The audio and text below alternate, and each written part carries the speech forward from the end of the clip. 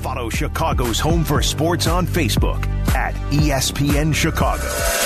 This is ESPN 1000. Hello there and welcome in. A beautiful day in the neighborhood, Brian Hanley. Won't you be my neighbor? Yeah, we're neighbors. It's Xander and Hanley here on ESPN 1000. Looking for you to jump in, 312-332-3776. Sox fans, for at least a day, we're happy. Or are we? We'll discuss. Cubs in Los Angeles. Nice start for Stroman. Didn't quite work out. Boy, that guy that wears number 22 for the Dodgers, he's pretty special. Yeah, a lot of old school pitching yesterday, right? Your guy, yes, Johnny Cueto. Right, yeah. Johnny Cueto, almost complete game, goes 8 scoreless. Boy, did they need that. No Joe Kelly. That was, that's right there. I thought, this is a really good day. You got the Gavin Sheets home run on 3-0. You got a nice, healthy and Tony didn't yell at him. Oh, no, wait, that was last year in your Never mind. You've got 8 runs, and everyone's laughing and enjoying the day, and no Joe Kelly. Did I say that? And yeah, it's worth repeating. It's worth repeating, Brian. Johnny Cueto, at the tender young age of 36, he of the minor league contract to start the year, didn't even start the year. He of the guy that doesn't dominate speed-wise. It's so old school to watch him work. Yep. He's got a lot. Location, variance in delivery. There's a lot to learn from that man. I remember maybe 2 months ago. It all blends together when you're my age, Mark.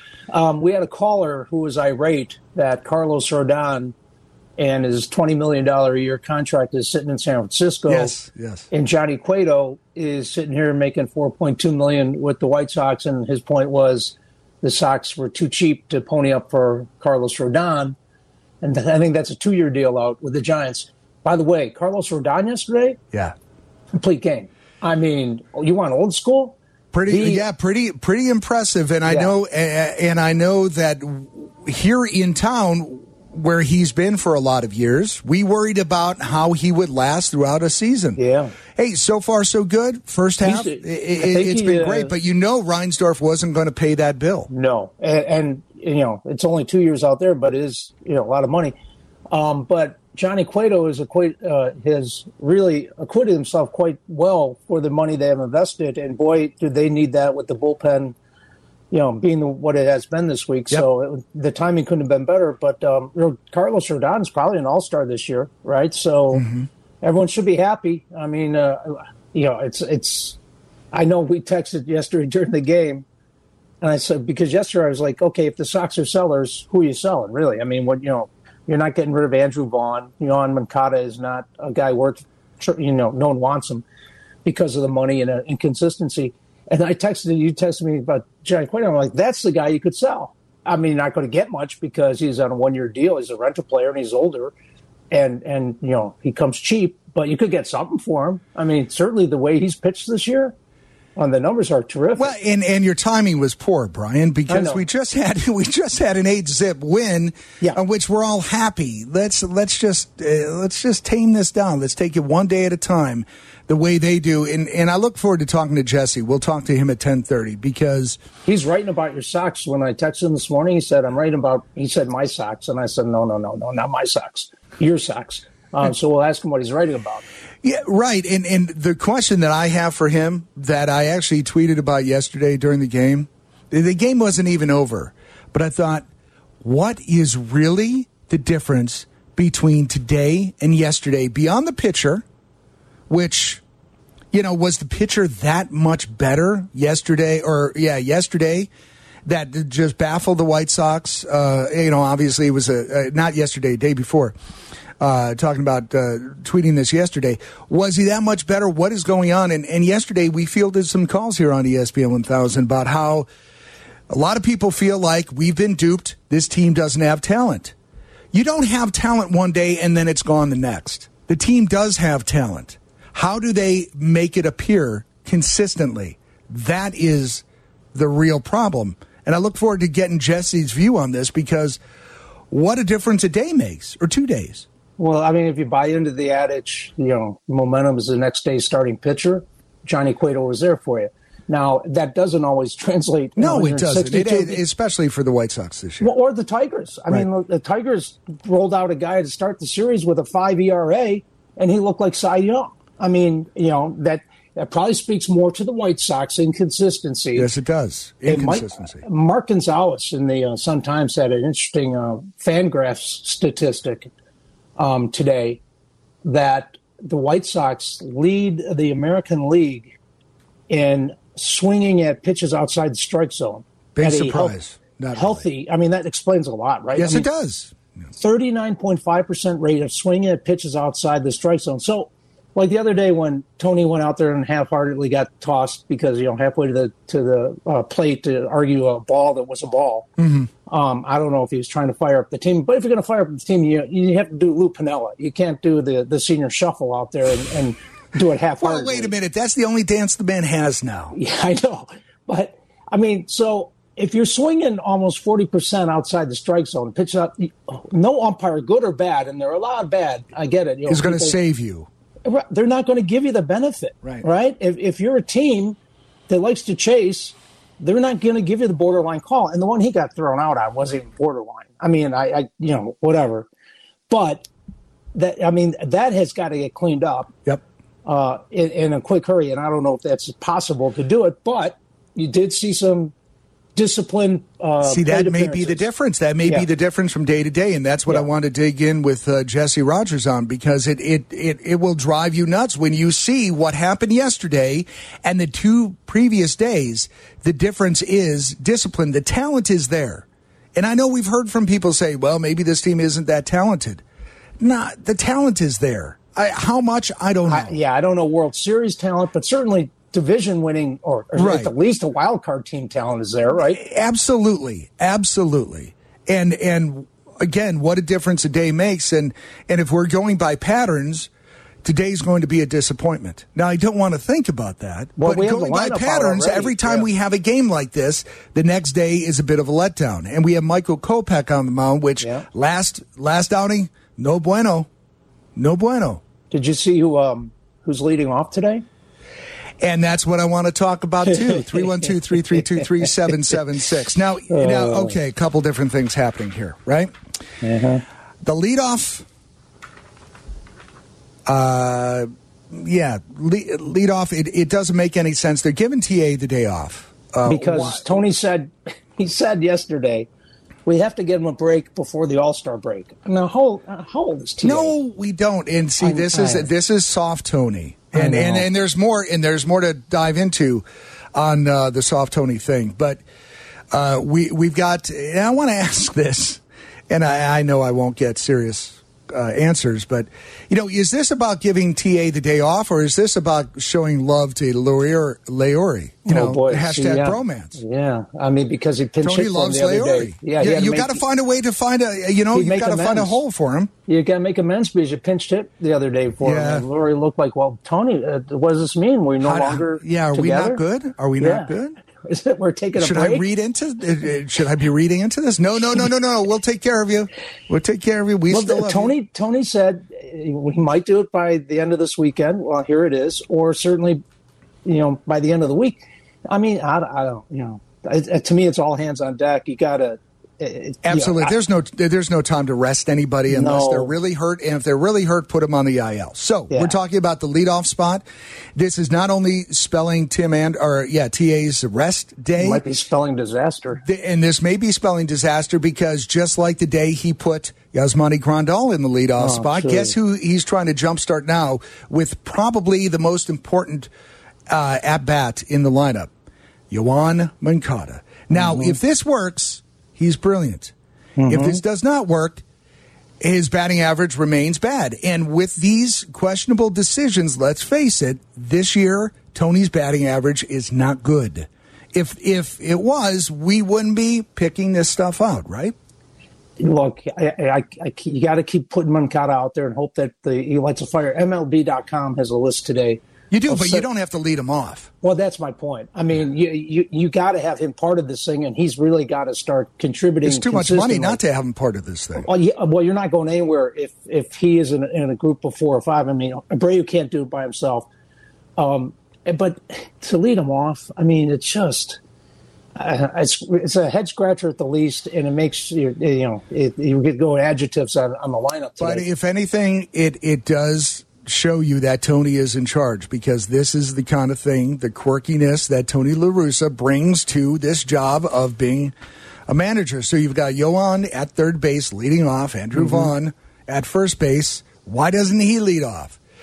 Luis Roberts, center field, he's batting third. Jose Abreu, DH. Gavin Sheets, who has turned into the left-handed bat we've needed in recent games. How about giving him the green light on 3-0 yesterday, too? And that was impressive. Yeah, and then he took full advantage. See you, bye-bye. So, that was nice to see, absolutely, and it hasn't always worked out that way. Eloy Jimenez in left field. Then you've got Leori at short, Josh Harrison at second, Reese McGuire is catching. Zavala gets the day off. I guess he's been playing too well, so he's deserved a day off.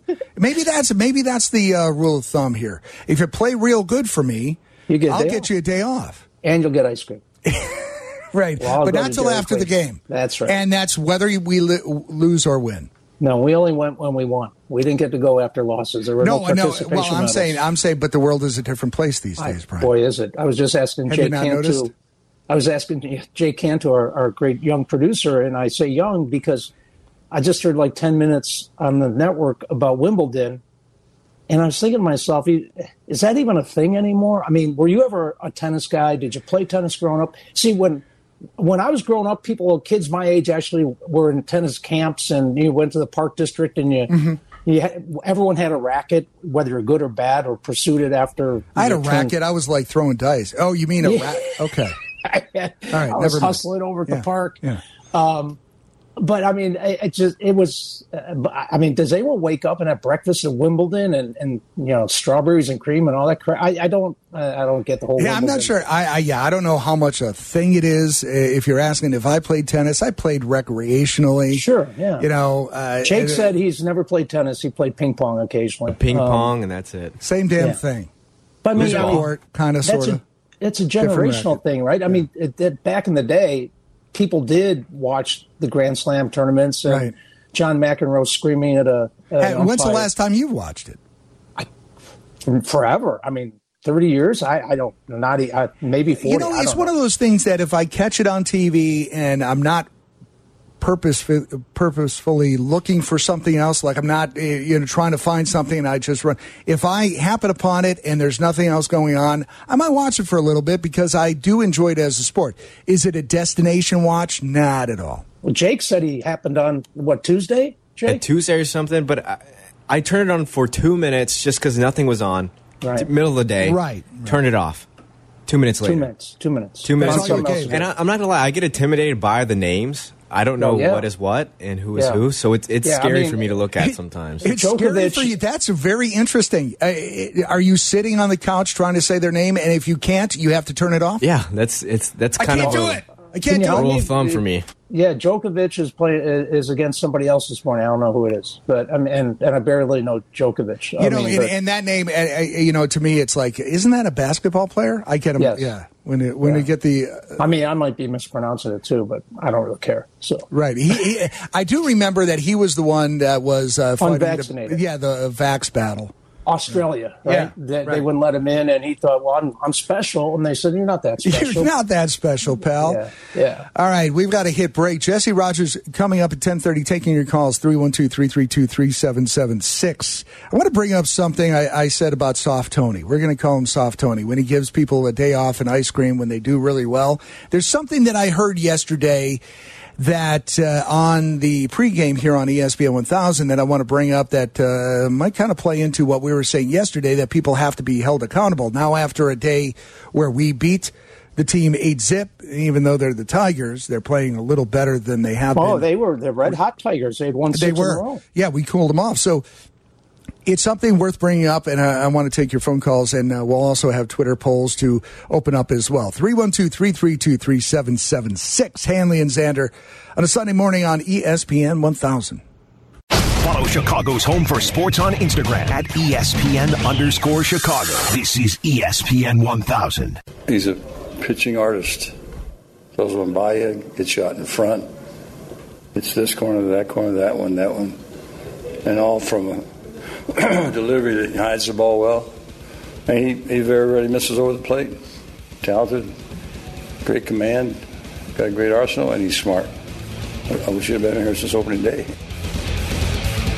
TLR with a big old smile on his face yesterday in the postgame from NBC Sports Chicago. This is ESPN 1000. Brian Hanley, Mark Zander. You can reach us on Twitter. Zander Rocker, all one word, one R in the middle. And you are...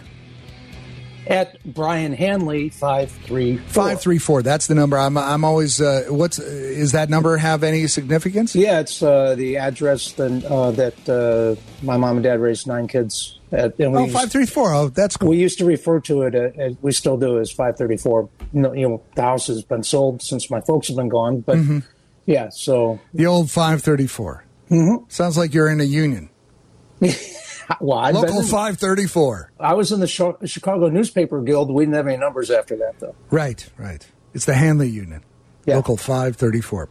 All right, so we heard that audio from TLR in the postgame for Johnny Cueto. Magnificent performance. And this led me to this poll that we put up at ESPN 1000. Take your phone calls, too, at 312-332-3776. Considering all things, and I'll have a stat for you in a moment, but considering all things, Brian, durability, leadership, performance, where does Johnny Cueto, the guy that we signed to a minor league deal, and he had to prove it to come up to the bigs to sub for Lance Lynn, who started off the season hurt. Where does Johnny Cueto rank today in the Sox starting rotation?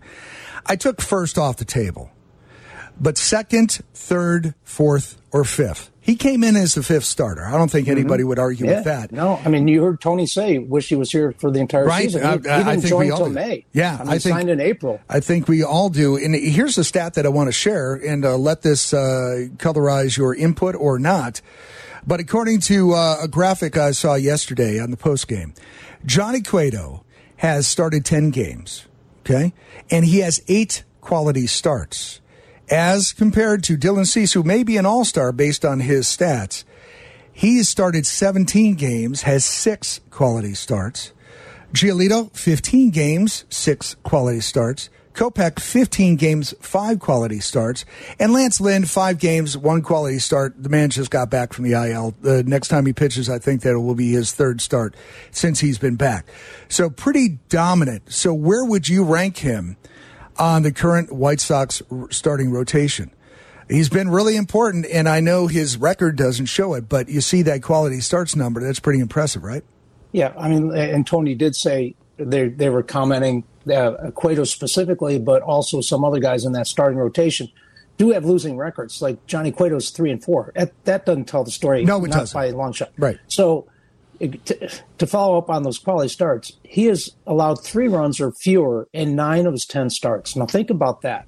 I know. I think about if the offense would have showed up for him, how much better our record would have been. Exactly right. And so you needed him to stop the bullpen bleeding. You didn't want to see Joe Kelly again yesterday. He's got a 2.91 ERA. Again, he's 36. He's in a $4.2 million. So all those things. I call that a bargain, the best. Yeah, I mean, you add that to the list of availability. And I mean, he stepped up when Kopech felt the thing in his knee, and he came right out and pitched 5 innings in a moment's notice, right? Right. He's been everything you could have hoped from him. And so it's, I mean, he's been really, really good and really, really consistent. And when I saw that after his starts, he runs the stadium steps. Again, 36, which is young by most people's standards. In baseball, not so young. Nope. And, I remember the first time they opened up the old cell, now guaranteed rate, and Terry Boers and I walked up to the top row the first night. Mm-hmm. And I was holding on to the damn handrail. It was so steep. Well, and they had fixed it since then. They cut out like 10 rows. Right, I saw the stones from the very, very top of the 3rd deck behind home plate when they were playing center field. Oh, for the love of God, I had box seats. Come on, you could have done better than that. You know what? At that point, I don't remember why I didn't. I was working at the Loop. I'm going to have to file a grievance somewhere. Seriously, I mean, and I don't know what happened. I can't remember what happened. Why was I up there? I mean, really, radio station, were they giving away those crappy seats? I honestly, it's been 20 years. I don't remember, but that was the only time we talked about it. It was the only time I saw the Stones. I think same thing for you, right? Yeah, and that show, and I'm a huge Chrissie Hynde and Pretenders fan, and they opened, and she was about the size. I'm holding my finger, like 2 inches tall. That's how far away she was. Well, because you were right. I don't know what happened. You were in Blue Island, comparatively speaking. But I mean, here's Marcus Stroman today before the game running those steps. I assume he's running the upper deck. But God bless him. I mean, that's you mean Cueto? Cueto. I was going to say Stroman's doing it now too. Boy, it's catchy. No, he didn't go 8 innings. He went 59 pitches, which is a good start against that Dodgers team. And Cueto goes foul pole to foul pole. Yes, that's insane. Well. And you talked to Tony talked about being an artist and all that, and you talked about he doesn't overwhelm you with speed. Of his 101 pitches yesterday, here's the breakdown: 27 changeups, 27 27 cut fastballs, 26 sinkers, and 12 four-seamers and 9 sliders. I mean, that's mixing it up. That's more so than anybody else does on the staff. Unbelievable. He gave you everything. Yep. I mean, he gave you, here, you haven't seen a slider? Here's one just for fun. And you know what, Brian? This poll that mentions durability, leadership, and performance. Yeah. He has led the team in innings pitched for a start. Easily. Yes. Right? Yes. And yeah. how does the rest of the team see that? Is Ethan Katz tapping into that and saying, Johnny's pitching smart? This is the way, there's so many egos, and I don't know how much you could do in this soft age of coddling everybody. But, to look at Johnny and say, there is an example of how you work deep in the game, and we have to get there, Lucas. We have to get there, Dylan. We have to get there, Michael. We have to get to the 7th inning. I know Tony says 6. Let's shoot for 7. Let's be smart. Well, Tony mentioned that Ethan Katz and Johnny Cueto were together in San Francisco in 2020. And that was a big part why that all hooked up. Right. And maybe, he said, they're honest with each other, so they can, Ethan maybe can push him harder than Ethan, he would push Ethan came up with Lucas Giolito. Wasn't he his high school Beverly college Hills, coach? Yeah. So it would be nice to see that rub off on some of the other starters, where it's not about overpowering, it's not about getting too cute. The fielders were busy yesterday, and that's okay. And there was another point that somebody brought up. Maybe it was Pasednik on the postgame, right? He said the fielders are engaged because Johnny works quick. Yep. And I never, ever considered the possibility. Like when my son played soccer, he was the one chasing the ball, but not too close and chasing butterflies and such when he was 4 years old, right? Because it's an attention span thing when kids are small.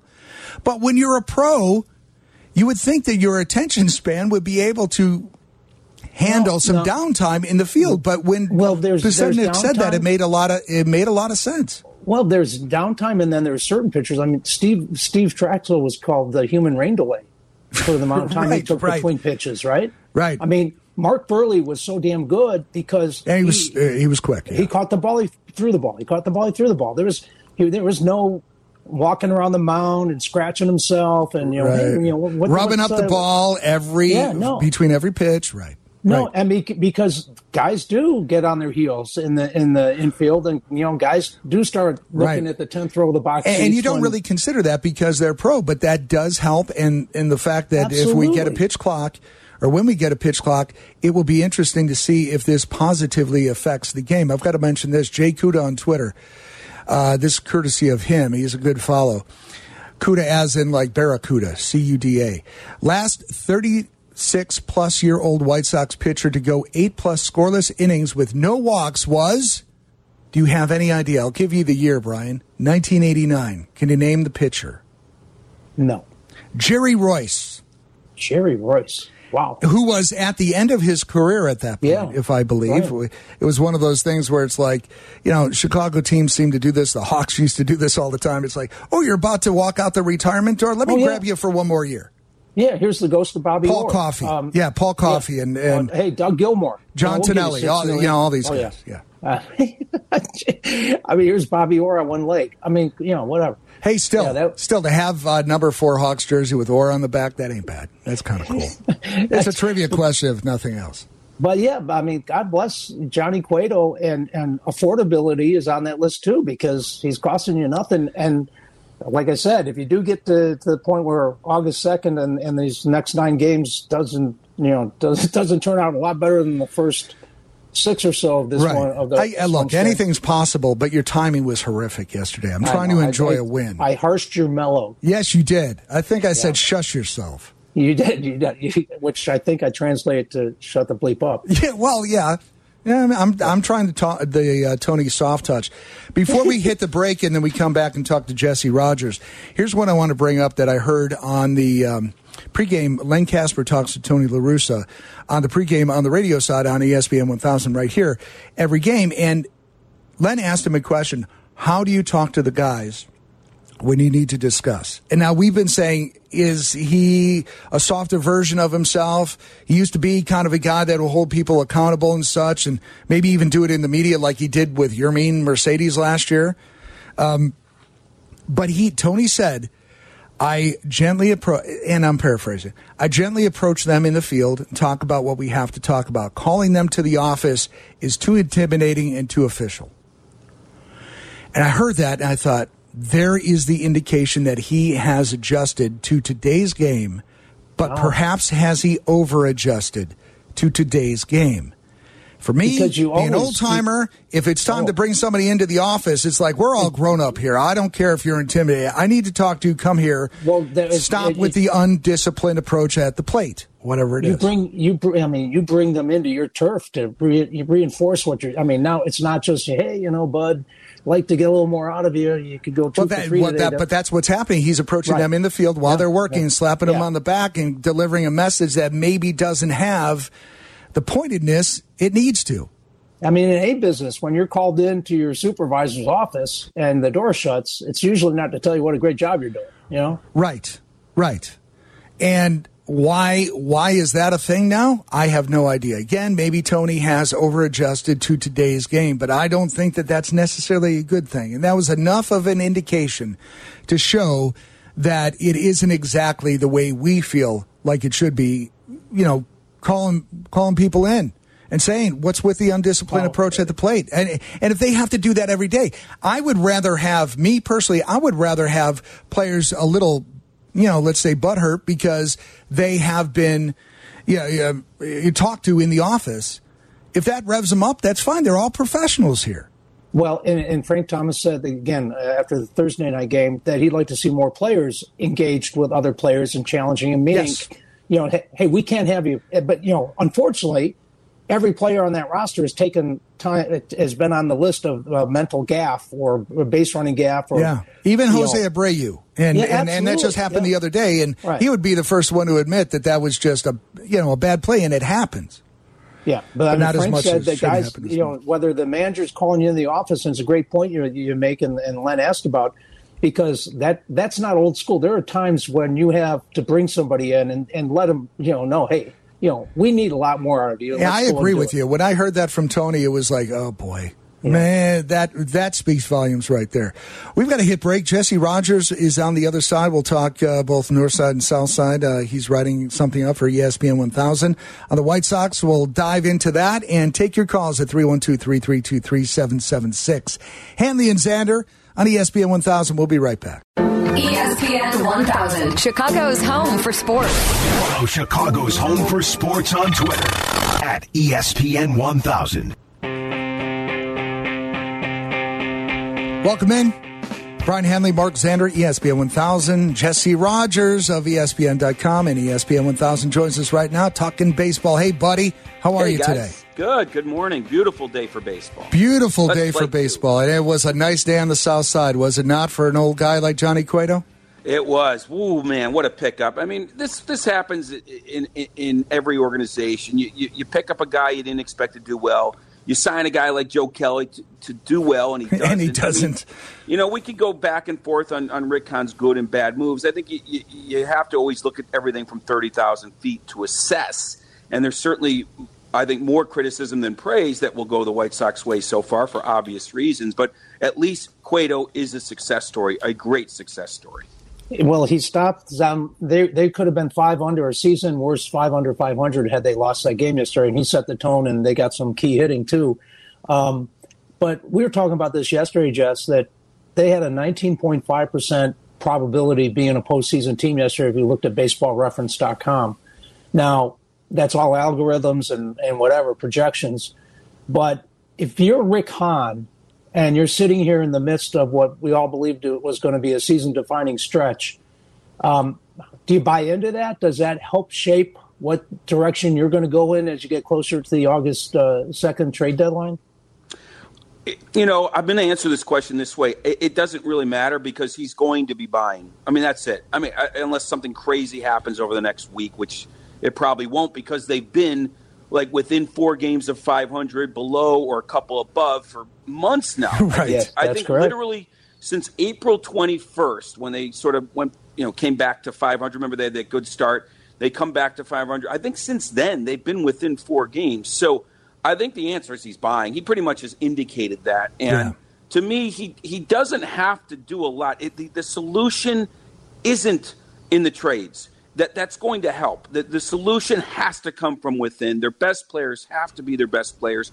He needs to augment one thing, in my opinion, because he can't augment the other thing they need. He needs to augment the bullpen. There's no doubt about it. Like I mentioned, Joe Kelly, underwhelming. It's not just underwhelming. They're going to use these guys a lot if they're going to get back in it, because more than likely they're going to be in a lot of close games. They're going to be in a lot of high-leverage situations. They don't have a 10-game lead kind of like they had last year. They need to augment. Bummer's been out a long time. They need to augment both from the left and right side, and that's not hard to do. You can find the arms. Now you have to find the right arms, right? They found a great arm last year, and it didn't work out. So you got to find the right arms. The other area I don't think they can improve that much is the left side of the batter's box. They tried that with Cesar Hernandez last year. Maybe they could get Ian Happ. Maybe they could get someone else of that nature. I don't think they can get Benintendi. But we know this team is based on their starting pitching and their dominant right-handed hitting. Those two things have to be better in the second half. So he's buying, but I don't think he's buying the best player out there, because frankly, they don't need the best. They don't need Luis Castillo. They just need their 5 starters to be really what they can be, and I think this team could get back in it. Jesse, that brings me to this point. I'm watching the game yesterday, seeing the dominant performance, seeing the offense show up, right, behind Johnny Cueto. And I think, what is different from today than the previous 2 days versus the Tigers starters? Were they that much better? This is the thing that's driving Sox fans nuts. The showing up and the not showing up, the inconsistency. We took calls yesterday. Oh, they don't have the talent. Rick Hahn has oversold this team. They don't have the talent. They have the talent if they show up one day and they don't. Now on another day. Now I know it's the Tigers, but we've also hit Verlander. So we have the talent. What is the difference between one day versus another in your eyes? Well, let's not get too caught up in that. Bad teams beat good pitchers all the time. Good pitchers, you know what I mean. You know how it works in baseball. It could happen any day, any week. But this is why and I'm writing about this. This is the beauty of 162 and even just 81 games. You learn about your team, and what we've learned is, in my opinion, they're a flawed team offensively. They've been figured out a little bit now that it's 3 years running with the same group. Granted, not a healthy group as well. They're flawed. They're susceptible to really good right-handed pitching. We saw that in the playoffs last year. Teams mimic how teams, fail in the playoffs. They'll attack you the same way. Mm-hmm. So I think that's part of the inconsistency. The strength, the real strength of this team is in that starting staff, especially with Johnny Cueto. And they really haven't.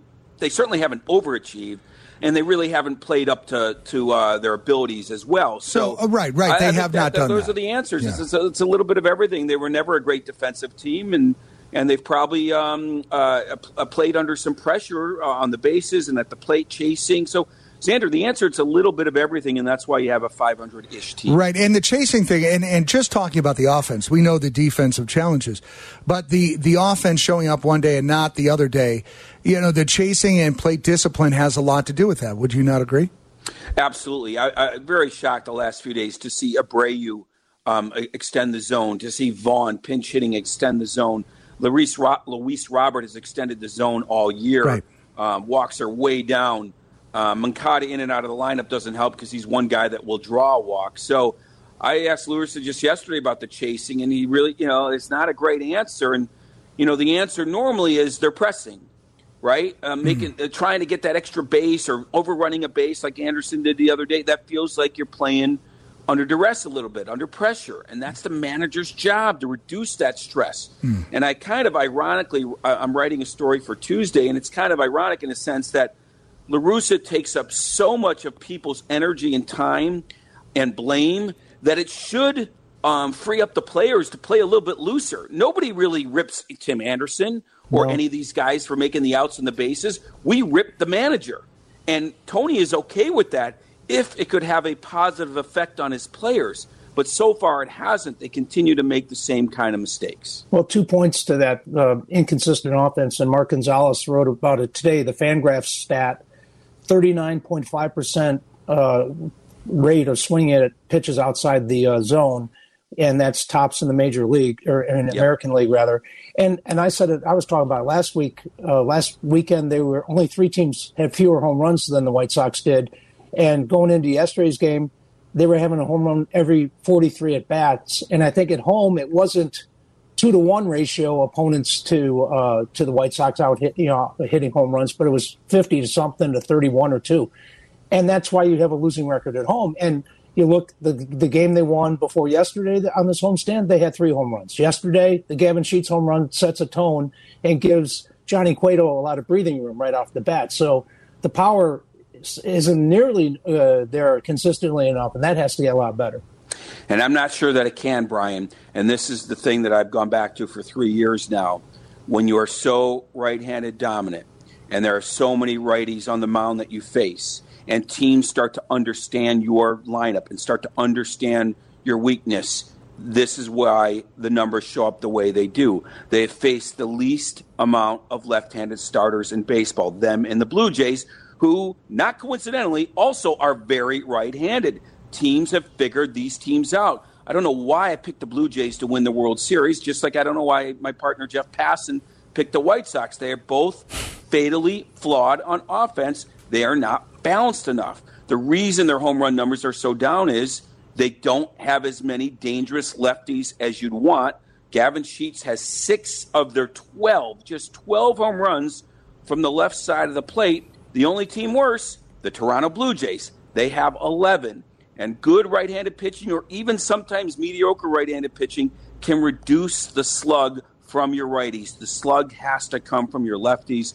I am an unbelievable broken record on this topic, but everybody keeps asking me about it, and this are the specific reasons their numbers have come down. They're starting to get figured out, and they're too right-handed, and you face too many righties. Well, and that all of that makes a lot of sense, Jesse, because it is maddening from one game to another. But as you pointed out, they figured them out, the right-handed challenges. Does an Ian Happ, if that is attainable, does that give any kind of bump up to what we're dealing with on the South Side? Would a acquisition like that help tremendously? It doesn't seem like it.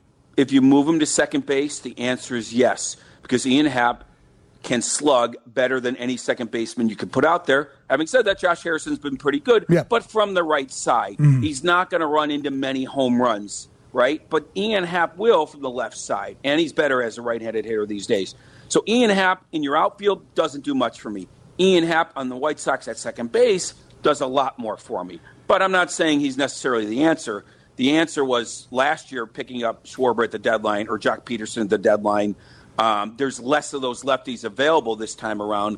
Benintendi probably the best one, but no true left-handed slugger. They don't grow on trees. They don't become available that often. And Benintendi, last week I was looking at his stats, 81 or 82% of his hits are singles. So he's not the true slugger either. Right.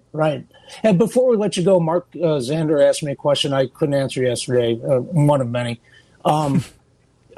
Kenny Williams. Wow. Mm-hmm. Do you see him around the ballpark? How active is he? I mean, what is his role exactly from day to day?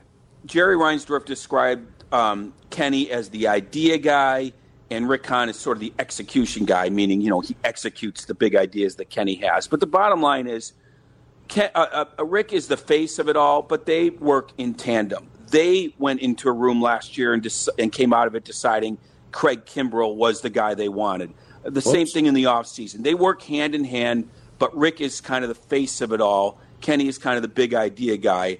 But ultimately, it's Rick's job to pull the trigger on whatever he needs to do.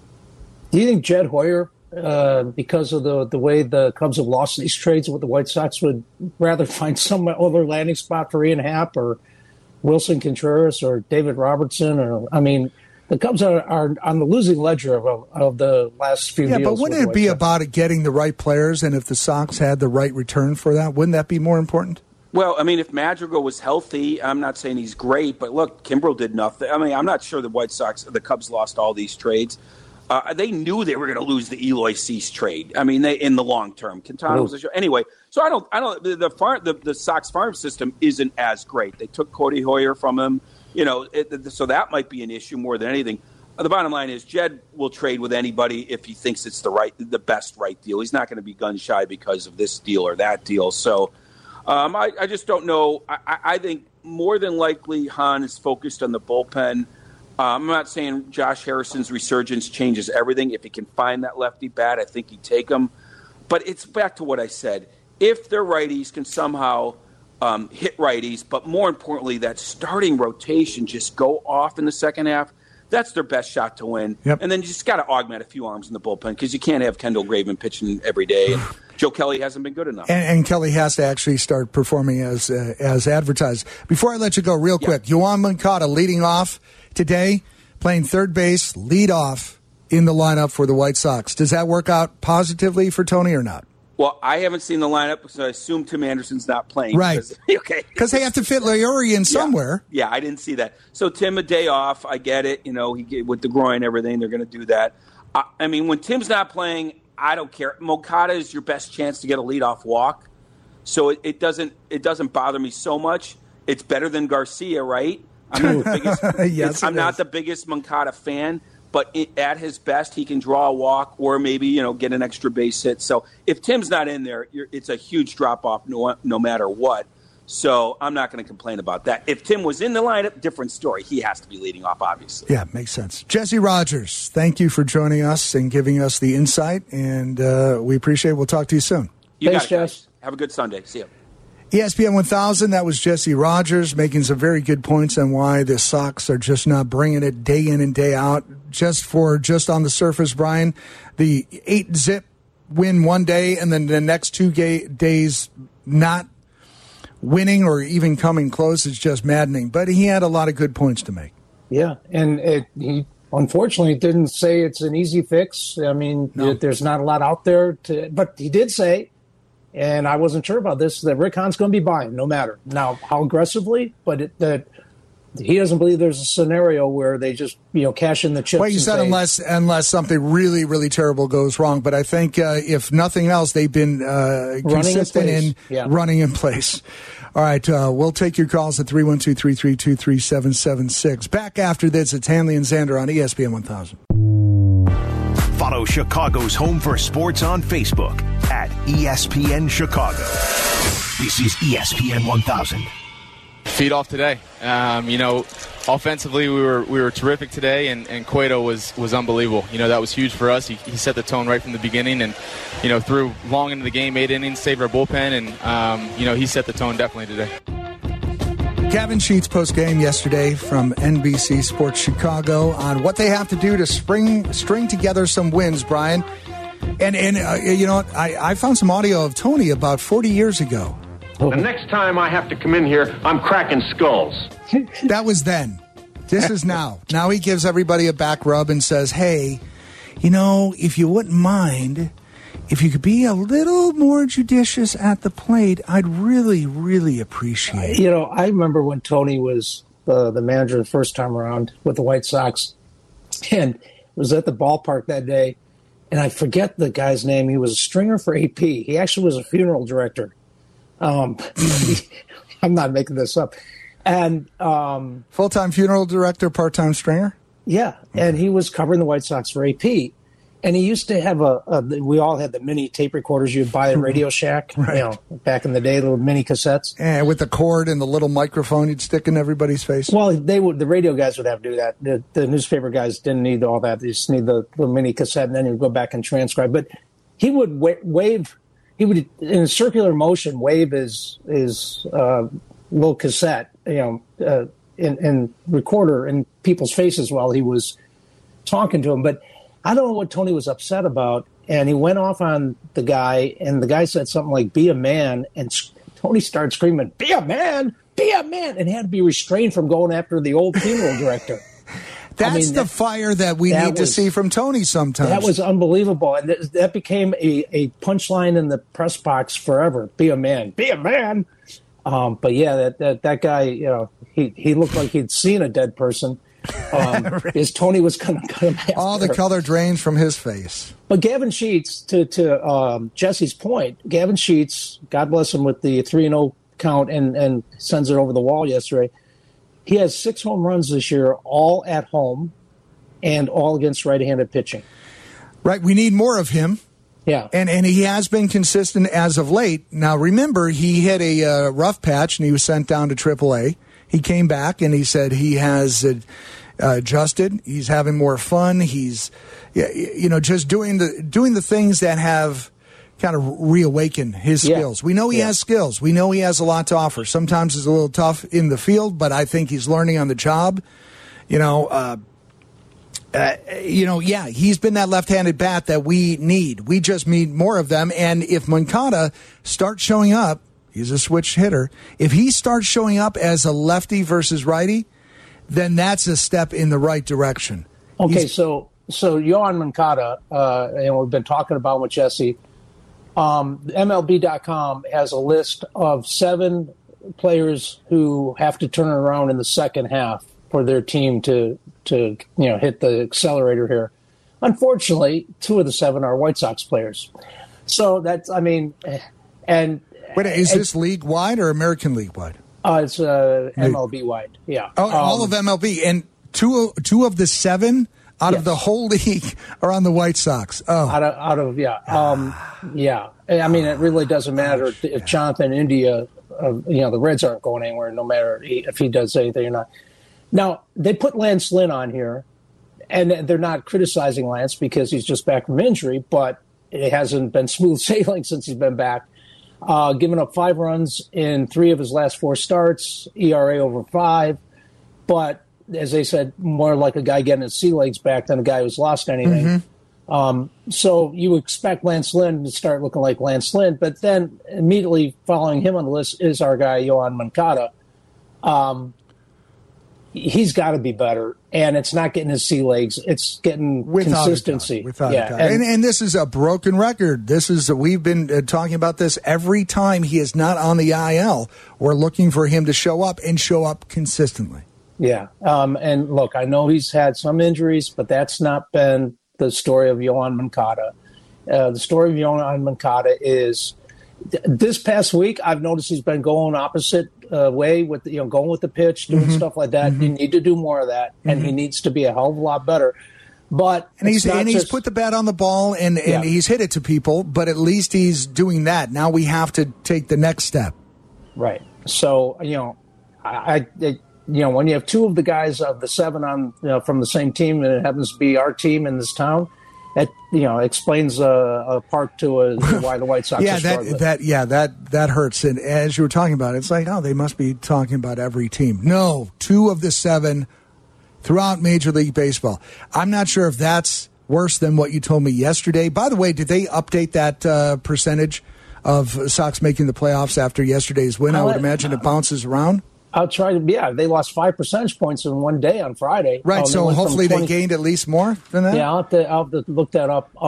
And we also have another Twitter poll. We'll keep talking lots of baseball. Lots of time for your calls. 312-332-3776. Also want to get into Justin Fields and why you would, why you should have promise and hope that he's going to be appreciably better, even if the team itself may not be. But we touched on the Blackhawks day Thursday where they traded Alex DeBrincat and Kirby Dach. And what does it say about the Blackhawks, Mark? First of all, where you trade your best player, and I mean, Patrick Kane's your best player, your best available player at that time. And really, other than Hawks fans, no one gave a damn in the city, right? I mean, you just sent a 24-year-old 40-goal scorer to Ottawa, and unless you're a season ticket holder or paying attention to, what the rebuild, the start of the rebuild, it really says something about where the Hawks are back on the sports radar in this town. Right. Winning 3 titles in a decade made them the preeminent team. For a while there, and it was a quick fall. But, underperformance and all the drama, I would imagine, added to all of that. But one of our Twitter poll questions, along with the Johnny Cueto question, is will Patrick Kane and or Jonathan Toews ask for a trade? Because now that DeBrincat's gone, Patrick Kane pretty much hinted that if he's not here, he might have a change of heart. So you can go ahead and vote on our Twitter poll. Kane will, Toews will, both will, or neither/one will request a trade, because you would think after they paid attention up there. So I don't know if a lot of people in Chicago did, but you can believe that Patrick Kane was on the phone to Alex DeBrincat as soon as that went down. And DeBrincat said he talked to some of his teammates, didn't say who necessarily. I heard it was a tweet that just said, dude, what the hell, dude? That would have been like if my vintage in the 80s. I don't think they talk like that anymore. No, that's just me. Yeah, I'm with you. It's Ray Spicoli. Fast times. Someone once said, if you are a certain age and you didn't enjoy the 80s, you didn't do it right. Nope. There's a lot I forgot, and I'm sure it was a good time. I just can't recall it. I'm with you. 312-332-3776. Back to talk. We'll talk Hawks. We'll talk baseball. We want you to jump in. 312-332-3776. Hanley and Xander on ESPN 1000, back in 2.